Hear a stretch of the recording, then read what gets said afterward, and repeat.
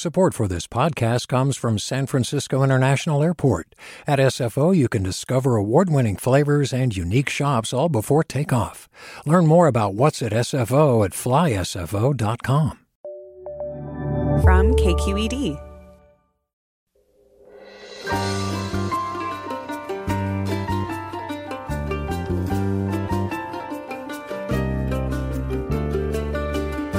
From KQED Public Radio in San Francisco, I'm Alexis Madrigal. Ending segregation was a defining motivation of the civil rights movement of the 1950s and 60s, and its capstone is often seen as the passage of the Fair Housing Act of 1968. Yet here we are more than 50 years later, and according to a new report from the UC Berkeley Othering and Belonging Institute, American metropolitan areas have gotten more racially segregated since 1990. This has wide-ranging effects on who becomes wealthy, how our kids are educated, and the level and type of policing in our streets. We'll spend the hour talking about our local communities and how American economic policies have continued to encourage the sorting of all of us by the color of our skin. That's all next on Forum after this news. Welcome to Forum. I'm Alexis Madrigal. By most measures that social scientists have, individual people in the United States hold less racist attitudes now than they did in decades past. For example, more people are cool with their children marrying someone of another race or having a neighbor with a different ethnicity. However, despite that seemingly cheery reality, people of color continue to face structural racism in which opportunities are more limited and the barriers to success higher. This new report from the Othering and Belonging Institute at UC Berkeley proposes that there is a cause underlying many of these problems, and it is a foe that many people think was vanquished long ago: residential segregation. With a pile of data, this new report shows that more than 80% of metropolitan regions in the U.S. have become more segregated since 1990, and many Bay Area cities are among them. Today we're joined by Stephen Menendian, the Assistant Director and Director of Research at the UC Berkeley Othering and Belonging Institute, who co-authored this report, The Roots of Structural Racism, 21st Century Racial Residential Segregation in the United States. And we're going to dive deep into the data and get at the causes of this continuing injustice. Thank you for coming on, Stephen. Great to be here. Thank you, Alexis. So this is really a truly remarkable report. Obviously represents many years of work by many people, and we're going to walk through it. But I want to start with the most significant question that I just can't stop thinking about since I read the report. How have we gone backwards on residential racial segregation over the last 30 years? It's a great question. It's actually a surprisingly difficult question to answer. So let me give you the simple version, and then if you want to nuance it, we can try and unpack the components. Basically, I think there are three things that are happening. One is that since 1965, after the passage of the Immigration and Naturalization Act, the United States, but California, the West, and the Bay Area in particular have become much more multiracial. We've always been a multiracial country, but the growth in South Asian population in California, the explosion in the Hispanic population have really changed the overall racial complexion and composition of our population, of our national population. In the Bay Area, Asian Americans are on track to become a plurality, which is sort of remarkable when you think of, the Bay Area. And that isn't to say that there haven't been many different Asian peoples here, right? Going back to the 19th century and the early 20th century. But the multiracial nature of places like the Bay Area means that when you have these influx of newcomers, you have diversified previously homogeneous neighborhoods.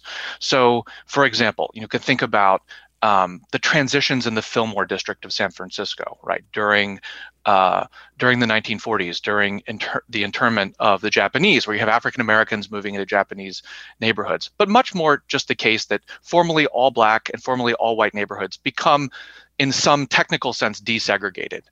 And so you see, for example, in the last few decades, enormous increases in Asians in the East Bay, and particularly sort of this inner ring set of suburbs in Alameda and Contra Costa County. I mean, 100, 200% increases in the last few decades.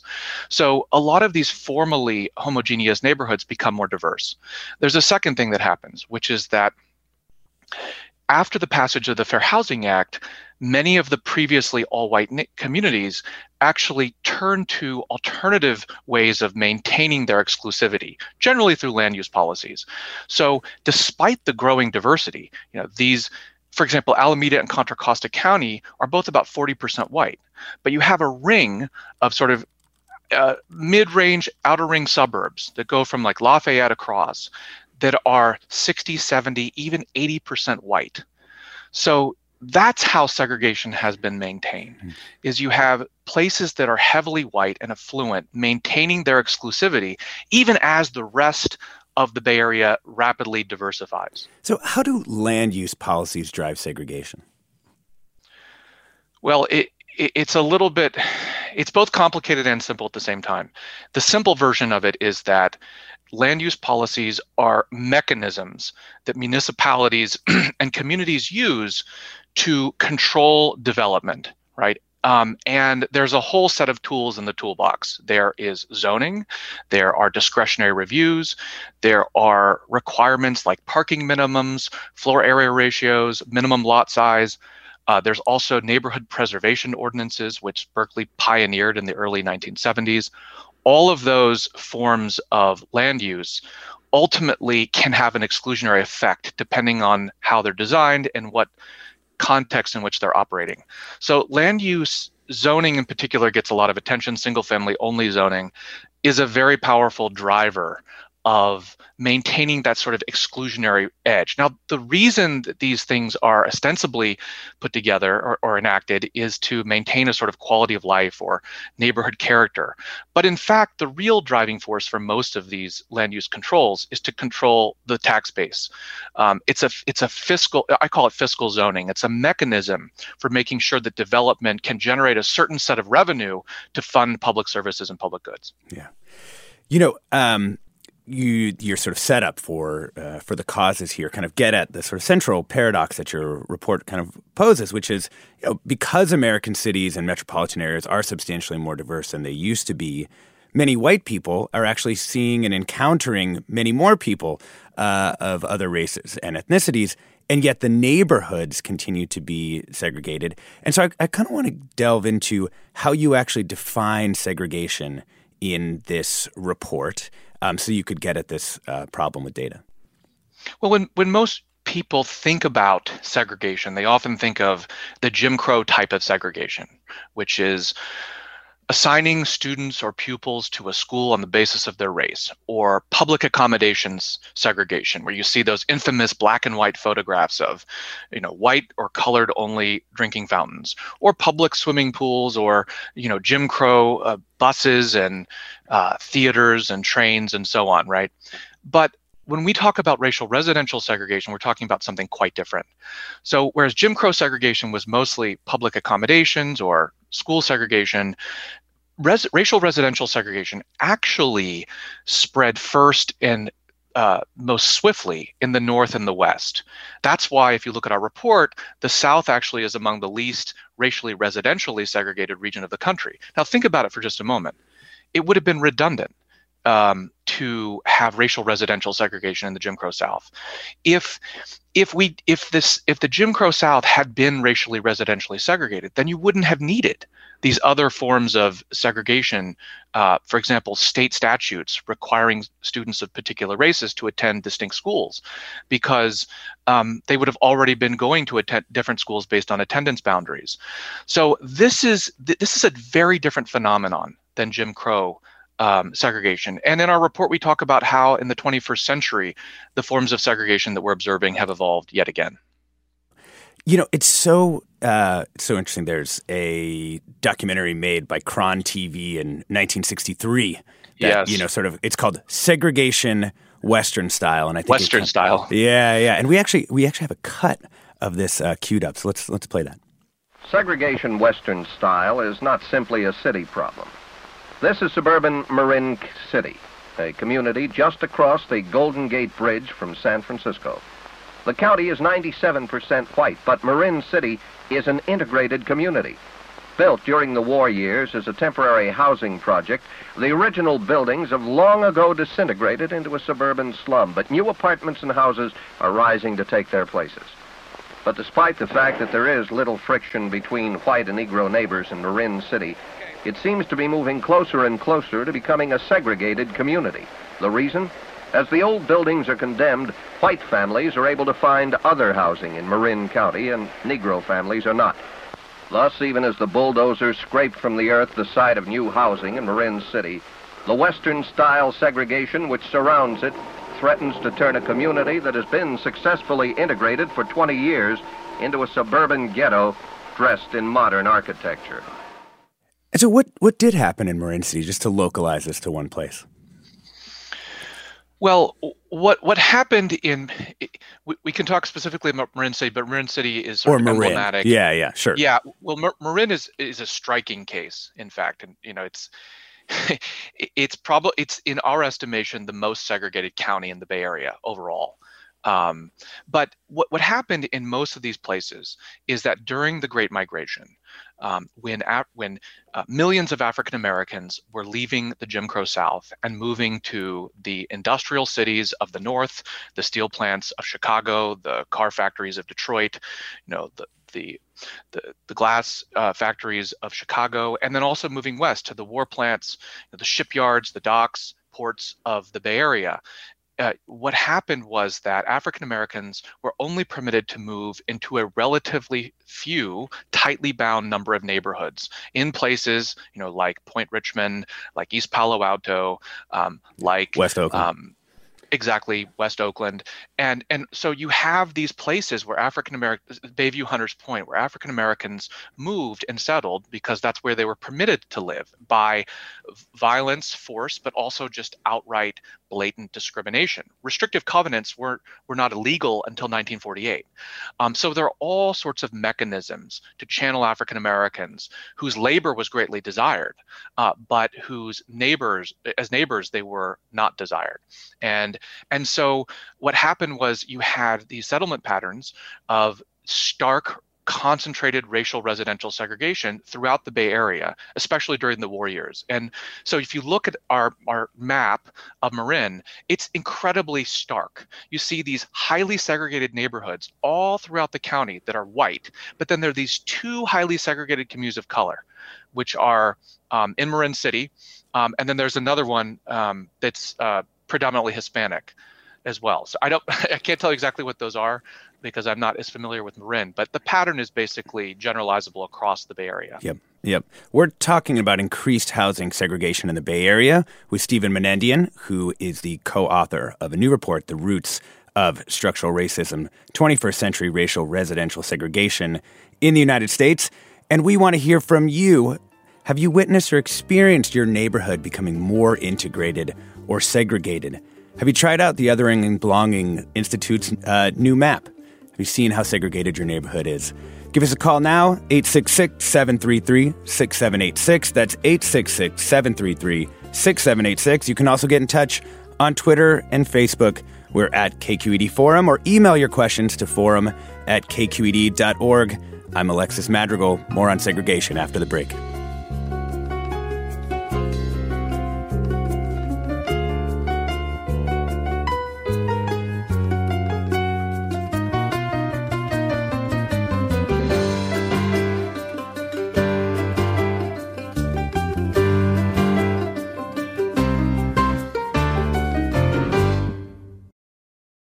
Support for Forum comes from San Francisco Opera. Set 10 years after a school shooting, the critically acclaimed opera Innocence takes us into a complex emotional journey where our understanding of innocence and guilt is constantly upended. Kaya Sariaho's ethereal score collapses the past into the present as a community of survivors grapple with how to move forward. Don't miss the highly anticipated American premiere of Innocence, June 1st through 21st. Learn more at sfopera.com.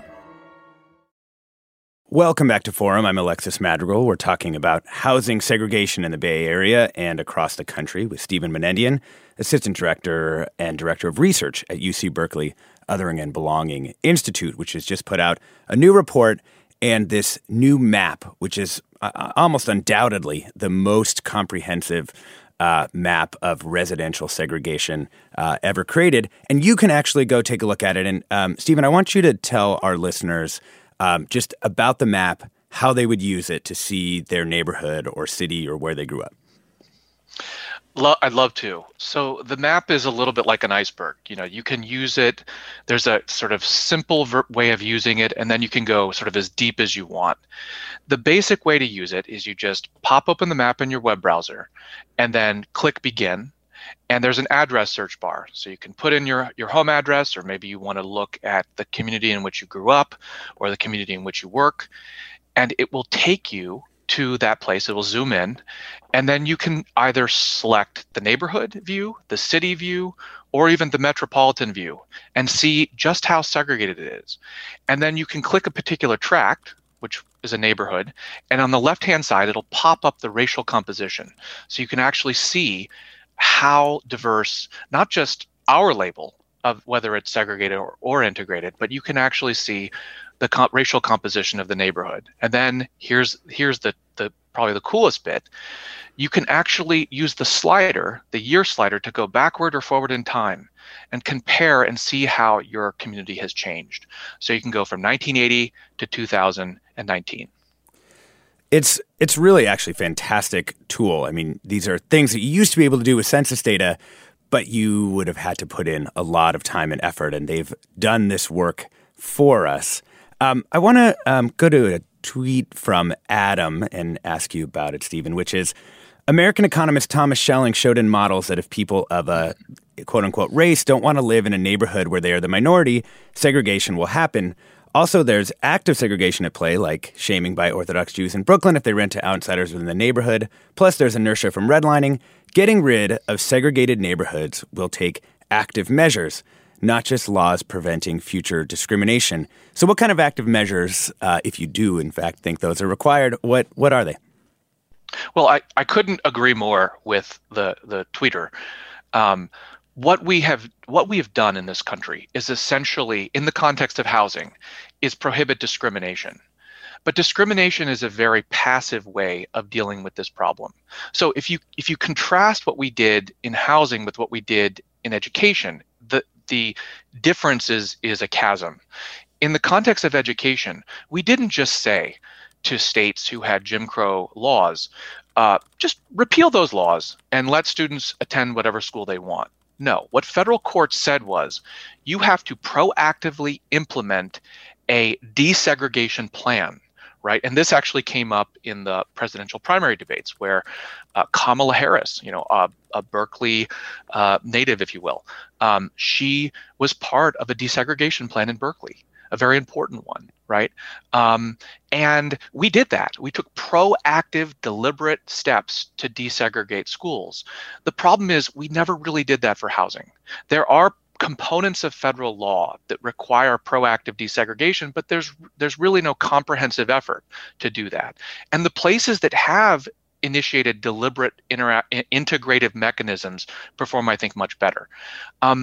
This goes, the premise of the question, though, the Schelling model goes back to the nuance I was alluding to at the top of the hour when I was talking about the deep cause, the theories on the causes of segregation. The truth of the matter is that they are multiple, and that there's no particular model that you can present that actually explains entirely segregation today. There are lots of different contributory causes. The question, though, you're asking is, what do we do about it, right? Well, there are a number of things that we can do. One thing that we need to do is we need to break up the exclusionary barriers that make it difficult, if not impossible, for different race people to move into exclusionary neighborhoods. And it's not just enough to break down those barriers. We then have to create affirmative supports. So we need to do multiple things at once. So once we've broken down those barriers, we need to create mobility strategies that give people of color the option, if they want, right? So it's not compulsory, the ability to move into those neighborhoods. So let me give you an example. When you create affordable housing developments for low-income people, but you target it at seniors, for example, which is a fight that's going on in Walnut Creek right now. There's a development that the city wanted targeted for seniors, and the developer has made available for seniors, but is also allowing families in. If you target it just to seniors, you're going to get disproportionately white residents. But if you make it available for families, multifamily housing, then you're going to create the possibility for greater diversity and integration. But you can't just stop and make it available in that way. You then have to do marketing and counseling and supports.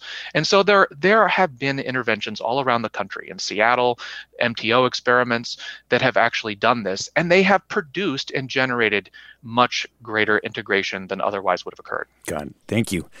I just want to make sure that people know we have a link to the map on our website, kqed.org/forum, or if you go to Twitter at KQED Forum, you can see it there.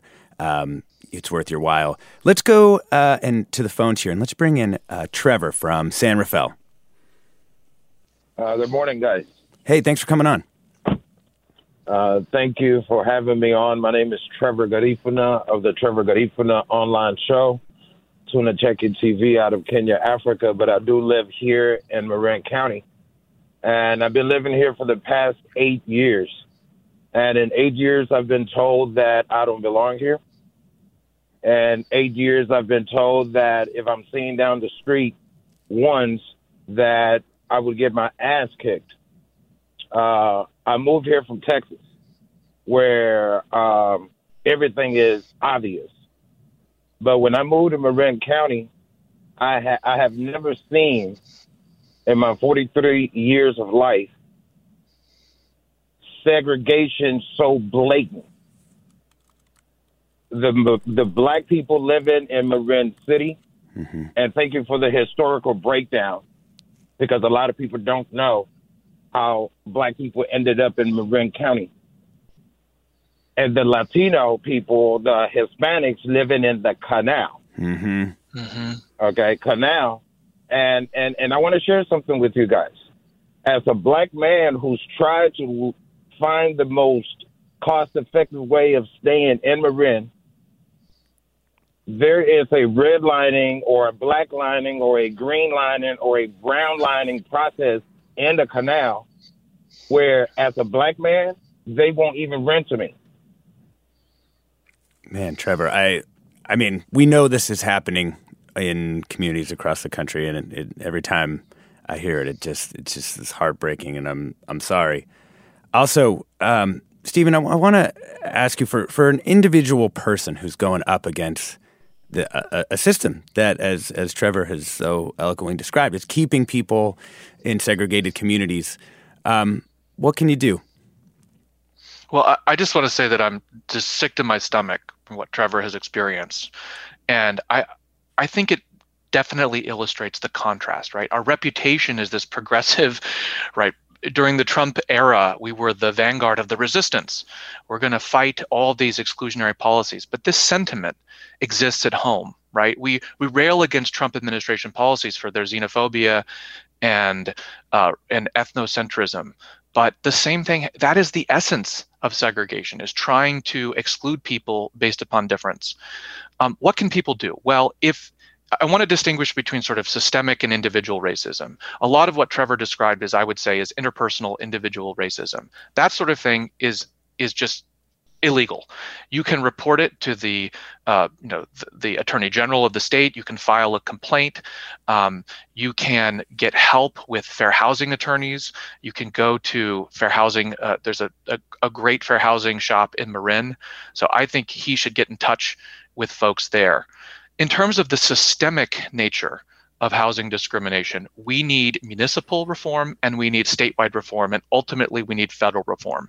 So what folks can do at the local level is support initiatives that create affordable housing in exclusionary areas. Roll back, for example, the kinds of restrictive and exclusionary zoning that we've talked about before. Support rent controls for people to prevent displacement in places that may be integrating. So there are many things that we can do, but those are just a few. I want to bring in Malo Hudson. I think he's the new Dean of Architecture at the University of Virginia. And he's also author of the book, The Urban Struggle for Economic, Environmental, and Social Justice, Deepening Their Roots. Welcome to the show, Dr. Hudson. Thank you for having me. We've got a commenter, and I wanted to have you respond to her. This is Joan. She writes, when I moved into the Upper Telegraph Rockridge area of Oakland, there were several black families in the neighborhood. But over the years, as the houses have sold, they are purchased by white families, and the homes sold by white families are purchased by white families. I don't think this is housing discrimination, but more a reflection of what I call the legacy of slavery in terms of the wealth gap created that starts with economic and job opportunities and spins into housing affordability and a host of other problems. So the way I want to spin this question to you is, you've written a lot about displacement here in the Bay Area and elsewhere across different cities. Is segregation, in the way that we've been talking about it, the primary problem you feel like we need to solve in sort of urban space? The issue of racism in America is what we need to solve. It's a pandemic. If we go back through history and look at racial residential segregation, you have to think about redlining, the disinvestment of these communities that we've been talking about, the communities of color. Communities of color for generations, hundreds of years, have tried to build up their communities. They haven't been able to get access to loans, to renovate houses, to start businesses, to improve their schools, and they stuck with it. Whether we're talking about Washington, D.C., the south side of Chicago, Bayview, Hunters Point, or in Oakland. And what we suddenly started to see, certainly in the Bay Area and other places, that as the economy has gotten stronger, we've moved to obviously a technologically based economy. Cost for housing has gone up. Suddenly, people have discovered the benefits of being in a city, whether you are concerned about climate change, climate resilience, you're concerned about your commute, or just being able to have the social network that's important for communities. And so what we've seen across the United States, and certainly in my book, I looked at San Francisco, Boston, New York, and Washington, D.C., many of these neighborhoods, have experienced newcomers coming in, more affluent residents, and suddenly, people who have been wanting to have bike lanes, dog parks, just street lights fixed, suddenly it's coming in, but there's not an investment in the people. And so what people start to see is the bodega that was there is no longer there. It's been replaced by something else. The barbershop they used to go to is no longer there. It's been replaced by something else. Housing costs have gotten extremely high. And so you have people doubling and tripling up, people moving further out. So one of the things that's important to talk about is the regional segregation that we see. It's not just within the city. Certainly, Stephen and his colleagues report point that out, but I've seen that in my work as well. And so people are saying, we've put all this investment in our communities, and now we can't even benefit from those new things that are coming along, because now suddenly there are these investments made in the infrastructure, but we're not investing in the families. We're not ensuring that mom and pops that were trying to survive get access to the loans. So if we're thinking about how do we change the system, yes, segregation is there, but why are we segregated, right? And it comes down to race. That's not the only issue, but if you have to go back to the root cause in America, it's racism. Yeah. And that's an issue that we continually have to confront. We need to confront it in our policies, whether it be our laws, our educational policies, our transportation policies, thinking about health inequities. And let me just stop here for a minute, and then we can move on to other people on the panel. But if we think about San Francisco or even just Oakland, and we see what's happened with Silicon Valley and the lack of diversity in Silicon Valley, whether we're talking about, race, ethnicity, but even thinking about it, the gender inequity component, people are moving further and further away because they just can't afford to live there. But they also have to double and triple up. They are under a lot of stress, and that leads to a lot of issues around health. And we've seen it most recently with the COVID pandemic. Currently in New York City, and we've seen people who are double, tripled up. It's impacted those communities of color the most. And they're also the frontline workers. They're the ones driving Uber, Lyft. They're working as baristas. And I can go on and on about this. So until we address the issue of racism and how racism has played a role in our institutions to shape the spatial inequality that we see in our metropolitan areas across America, then we're just we're just on the margins of this conversation. Well, and I want to get at some of the effects of segregation as well. I mean, there's been pretty powerful work done here, even Alameda County back, in the aughts, just describing the way that people in some zip codes of some race and ethnicities were dying, a decade before people who were living up in the hills, and that's been sort of replicated in many places across the country. Can you describe sort of the different mechanisms that generate those health inequities within segregated neighborhoods? Yeah, I mean, if we look at it from just thinking about infant mortality, right? We know that looking at some of the data from my colleagues even at Columbia University, the inequities that we see in terms of maternal health for Black women versus women of color, and even for Latinx women, right? They don't get the same kind of treatment. They don't have the same kind of access.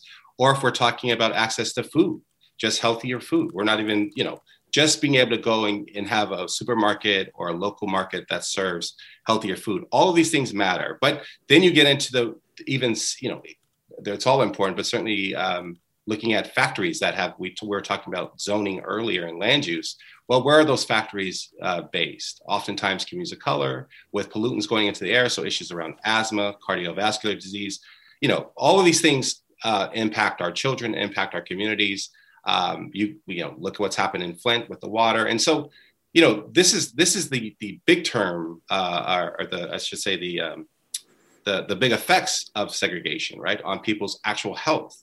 And when you start talking about people's health, you have to start thinking about life expectancy. And the latest data that just, I believe, came out today in the United States for Black men, it's dropped now to 68 years of age because of the COVID-19 pandemic and what we've seen. But life expectancy in the United States has gone down. But certainly you start looking at communities of color. These are all important issues. Yeah. I mean, you grew up in California, spent time in Oakland and around the Bay Area. Just, in our last couple of minutes before the break, what do you think about what has happened here in the Bay Area, just on both on a personal and professional level? On a personal level, it's sad. It makes me angry. It makes me hopeful on one level, because you do see this. Oakland's a beautiful city in terms of the diversity. The Bay Area is a beautiful place. But you see who's not taking part in the larger economy, who's not having opportunities. And when you see families moving further and further ways, and their parents have to get up at 5 a.m. to commute 2 hours to a decent paying job, I mean, that's problematic, right? We all can agree that's problematic, and all the cars on the roads. And so I think that how could a place that's so smart, with so many people committed to addressing issues from environmental injustices to residential segregation, how we can't solve this problem, right? And how we can't do a better job to address some of these broader issues. Yeah, I want to read a couple of comments here. Jenny tweets, segregation is on the rise. Could we please go beyond identifying the victims as communities of color? I want to see analysis of how inequality is harmful to the whole country. We need narratives that understand, explore, and explain our interdependence, that our well-being is tied. Noel tweets, the real estate industry is guilty of preying on people who want good school districts, in quotes, for their kids, and homeowners have gone along with this. And Sarah writes, I realized the Bay Area was segregated when I went looking for a majority Black classroom to support financially, and I ended up having to go all the way to Oakland. I live in Mountain View. We'll be back after the break to talk about housing segregation in the Bay Area with Stephen Menendian from the UC Berkeley Othering and Belonging Institute, and Dr. Malo Hudson, who is the incoming dean at the University of Virginia School of Architecture and author of the book, The Urban Struggle for Economic, Environmental, and Social Justice. And after the break, we'll have Kim Mai Cutler as well.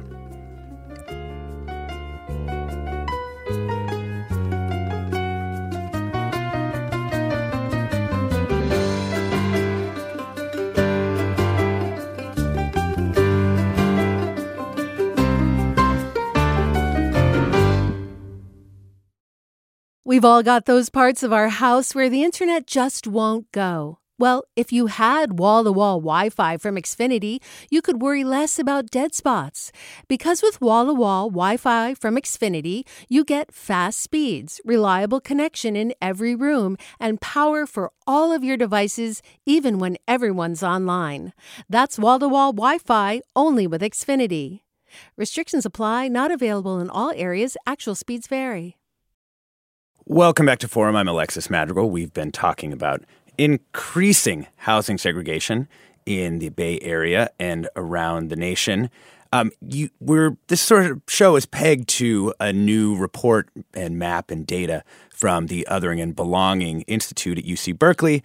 And we just want to let you know you can get to the map from our website, kqed.org/forum. I want to bring Kim Mai Cutler, partner at Initialized Capital, old friend of mine, and a great journalist before she was a venture capitalist. She's the author of the article East of Palo Alto's Eden, Race and the Formation of Silicon Valley. Welcome to the show. Thank you for having me. So We've talked about a few individual local communities because I think it's important to sort of really get down in an individual community what's actually been happening and what generated segregation in that place. You've written about East Palo Alto. Why don't you just give us the historical perspective on that part of the Bay? Sure. So back when I was working as a journalist in 2015 or so, I think I wrote like an 11,000 word story about the history of East Palo Alto. And as someone who grew up in the South Bay, it was sort of a way of, as an adult, explaining to myself many of the differences in neighborhoods that I saw as a child, and the discrepancy between East Palo Alto, and which is just like across the highway from communities like Menlo Park and Palo Alto. And when I was 7 or 8 years old, I remember the media, or the way the media portrayed that community at that time, was that it was the quote unquote like murder capital of the United States. And then there was this kind of like white savior movie called Dangerous Minds, with where starring Coolio. Yeah, starring Coolio, and Michelle Pfeiffer played this kind of white savior teacher who saves these like high school students of color from, predominantly East Palo Alto. And that's the way that community was portrayed. But as an adult, I went back and started talking to a lot of longtime and newer community members there, just to gain a sense of how this community came to exist and why it looks so different from, neighboring cities. And, it's a really long, but also extremely common and extremely prevalent, story in American metropolitan history about how, in the early mid 20th century, as the Great Migration happened and as African Americans left the South to move to industrial parts of the North and the West Coast, they arrived in these communities in places, that some of the previous panelists mentioned, Bayview Hunters Point, Oakland, Richmond, Marin City, and East Palo Alto. And, they weren't really welcomed into all of the surrounding neighborhoods. I mean, if you tried to rent, as we heard from the caller, people would make up reasons as to why you couldn't rent or buy housing in their communities.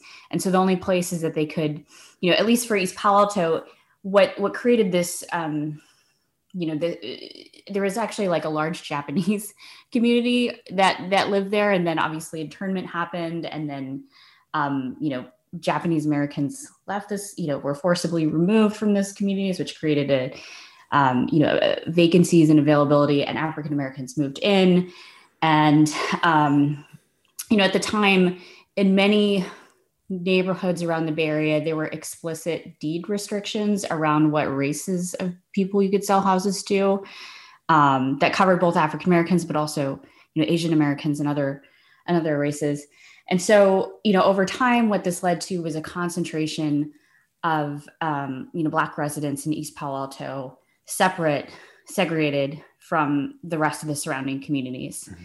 And I think it's important to note that, these are all very recent policies. I think a caller called in earlier and said, oh, this is the legacy of slavery, but these are very modern and recent choices in the 20th century. When people came back from the war, from World War II, we created this great opportunity for home ownership in the post-war period, but it was predominantly offered to white families. But neighborhoods of color didn't have the same access to, lending or financial capital. And that was, an explicit creation in federal government-supported lending programs. And over time, what this led to is property value differentials between predominantly white neighborhoods and neighborhoods of color. So today, if you look at East Palo Alto is very expensive now. I mean, the median home price is probably close to $1 million, but if you go across highway, Palo Alto is like a $3 million median price neighborhood. And so white neighborhoods got easy access to lending capital from banks. Black neighborhoods did not. This created a huge wealth differential between Black neighborhoods and white neighborhoods. And because homeownership is a really key, if not the key component of economic security, retirement savings, and wealth building in this country as a matter of public policy, that is what, in large part contributed to the net worth and wealth differentials that we see between Black and white households. I want to bring in another comment here. David writes, I'm interested to hear your guest thoughts on how much residential segregation correlates to socioeconomic status versus race. I know they're certainly related, but sometimes I feel social class is a greater driver. Dr. Hudson, do you want to take that one? Sure. I mean, I've heard this argument many times, but you still see highly educated people of color that still cannot get access to certain communities. People will not rent to them, people will not sell to them. They can't get loans. They can't start a business because they can't get a loan from the bank. So it's so, race, class is so intertwined in this country. It's really hard to tease it out. But as you look at what's happening in communities today, how can you survive? You're listening to what Kim's saying just in housing values. How can you survive if you don't have a good quality job, a job with benefits, any kind of safety net? It's very hard for people, and especially when you're already starting with so little for many communities of color who have not had the benefits of having homes passed down to them, who had to struggle to make ends meet. I mean, I think about my grandfather who was in the military, and when he came back to Mississippi, he didn't come back to a warm welcome. He had to still deal with segregation, even though he fought for this country. And there are millions of people of color across this country that have experienced very similar circumstances. Yeah. Stephen, is it possible to imagine a desegregated America with the real estate market that works as it does now? And let's call it real estate and sort of mortgage finance working as they currently do. Yes, I want to draw attention to something just important, nuance something that Malo said. So I agree with everything that both of them have said. And Kim's work has been must read, and Malo's book is phenomenal. But it's not sufficient to really just say that the core problem is racism. We need to distinguish between the different forms of racism, because if the main problem is interpersonal racism, is discrimination, then that calls for a certain set of solutions. But if the problem is systemic or structural racism, or even just institutional racism, then you need a different set of solutions. And so what we're trying to drive at in this project is that whether you're looking at policing and criminal justice issues or health inequality. There was just a report last week in the Washington Post based on a study in JAMA that depending on the hospital that African Americans went to versus white people, segregated hospitals determined mortality from COVID. So what we're trying to argue is that racial residential segregation undergirds all of these forms, these expressions of structural racism. That's, I think, very well documented in the health research. And it's obviously there's a connection between racial residential segregation and educational segregation. Is it possible to imagine something different? Yes. But what we have to do is actually attack structural racism. There are plenty of research that shows that discrimination persists, depending on whether you're looking at the General Social Survey or the housing discrimination surveys that HUD issues about every 10 years. Some people say there are 4 million instances of housing discrimination per year. But dealing with that is not actually going to get to the root problem. We need to look at how our systems are working and how they're operating, and then begin to attack those systems at a systemic and structural level. So the places that have actually deliberately integrated in our mapping tool and in our lists, we found that the most integrated places are actually places that have military bases, which is both surprising but also understandable, because the military is one of the nation's most integrated institutions. And so places that have significant military presence tend to be more diverse, but not just more diverse. The Bay Area is one of the most diverse places in the country, if not the world, also more integrated. So yes, we can do something about it, but only if we're focused on the problem, which is structural racism. Do you want to respond to that, Malo? I don't disagree. I think I was very clear about that earlier when I was talking about institutions and laws and everything else. I mean, sure. Absolutely. We can't just look at it as, it's as I tell my students, when we think about the built environment of spatial inequality, it's not like it was built in a vacuum, right? There were many factors that were at play: banks, educational institutions, whether it be primary institutions all the way up to higher educational institutions, planning agencies, city agencies. So much has been involved in this. This is not by accident. And so I don't disagree with what Stephen has said. And this is something we have to tackle. I want to, one of the problems of just seeing how deeply rooted these problems really are is it can feel completely paralyzing. Kim, I want to go to you as someone who's been observing this for a long time and sort of has a different orientation, right? I mean, you're trying to make things move in the world in your normal profession. So if you could just wave a wand and make changes to the American financial or real estate or local community systems, what would you do? Oh man, that's such a huge. You only get one. You only get one. You get one change. That's it. I mean, honestly, when we look at other systems globally that have relatively stable housing pricing over multiple generations, they're systems like Japan and Germany that have a very different mental and cultural orientation around, real estate as a form of wealth creation. We're kind of in this system right now where over the last 80, 100 years or so, we've said, in the absence of creating a more diversified social safety net, we've said like your home is kind of your primary social safety net. And that over time has created this kind of huge superstructure of incentives at the local, state, and federal level to make property values appreciate faster than wages. And, compounded over several years and decades, that sort of has led to the situation that we have today where, property values have accelerated faster than wages, and that has contributed to homelessness and affordability problems that are escalating up the entire income ladder.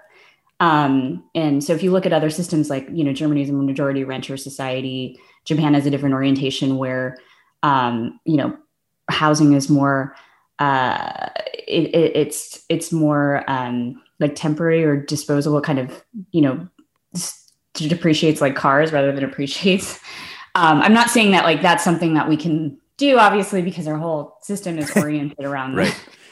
Just homes becoming more and more expensive. But the zoning issue is really, just one symptom of this much larger system. So, over multiple generations, homes move faster than wages. This is, the modern California, streetscape, everything that you see is a result of that. Yeah. There are tactical things that I do at a more, day-to-day or year-to-year level, which is, we're in companies that support, shared equity down payments, primarily at like educators and healthcare workers and, the kinds of professions that are inherently, frankly, more diverse. So we're in companies we were in a company called Landed that does that. We're also, supporters of accessory dwelling units, which actually are an incredibly affordable housing typology when you consider that, in a normal apartment building costs like, a unit in a normal apartment building costs like $500 to $750K plus just to build a unit. Whereas if you build an ADU, it's more like, $200 to $300K.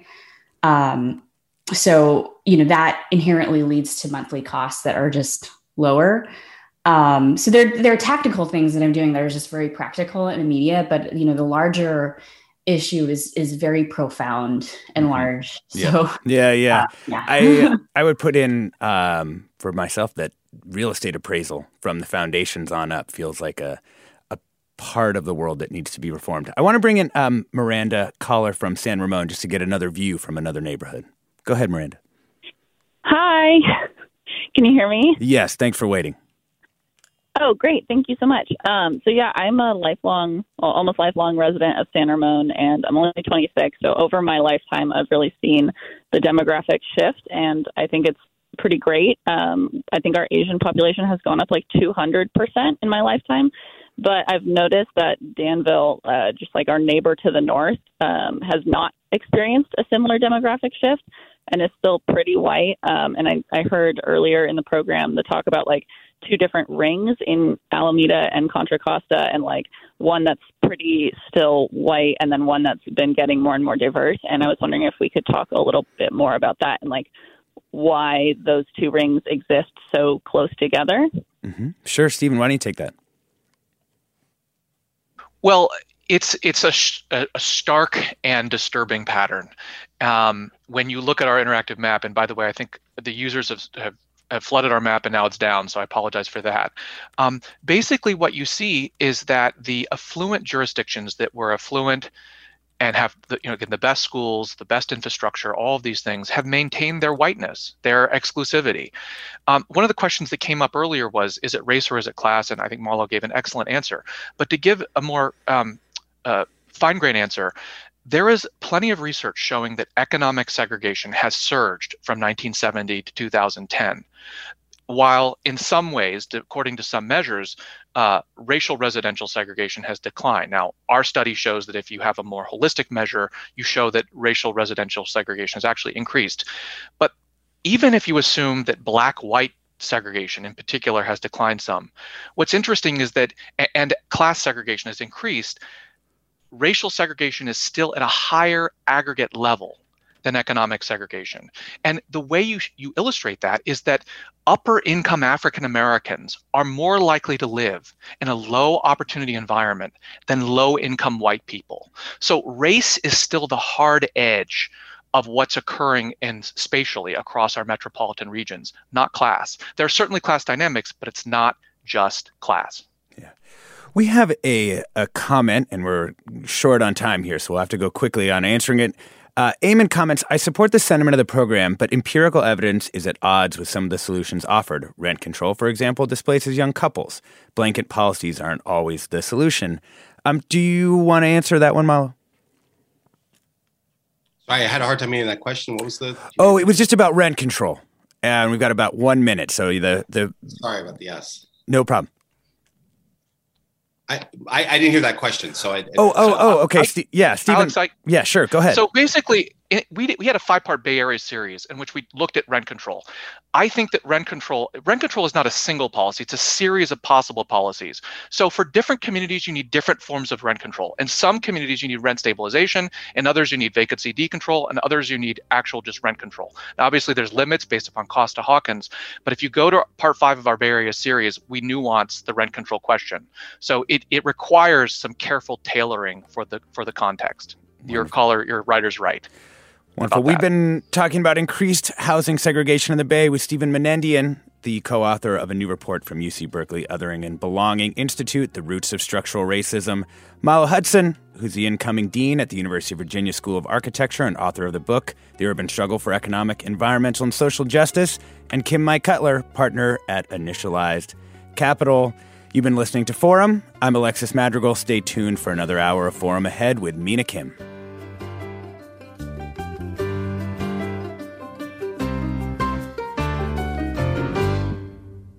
Funds for the production of Forum are provided by the members of KQED Public Radio and the Germanicos Foundation and the Generosity Foundation. Support for Forum comes from San Francisco Opera. Set 10 years after a school shooting, the critically acclaimed opera Innocence takes us into a complex emotional journey where our understanding of innocence and guilt is constantly upended. Kaya Sariaho's ethereal score collapses the past into the present as a community of survivors grapple with how to move forward. Don't miss the highly anticipated American premiere of Innocence, June 1st through 21st. Learn more at sfopera.com. We've all got those parts of our house where the internet just won't go. Well, if you had wall-to-wall Wi-Fi from Xfinity, you could worry less about dead spots. Because with wall-to-wall Wi-Fi from Xfinity, you get fast speeds, reliable connection in every room, and power for all of your devices, even when everyone's online. That's wall-to-wall Wi-Fi only with Xfinity. Restrictions apply, not available in all areas. Actual speeds vary. Did you ever wonder what it's like to live alone, hidden in the woods, not speaking to a single soul for 30 years? Or wander the desert, uncover a hidden well, and dive to the bottom of the deepest water hole for 2,000 miles? The Snap Judgment Podcast takes you there with amazing stories told by the people who live them, with an original soundscape that drops you directly into their shoes. Snap Judgment. Listen and subscribe wherever you get your podcasts.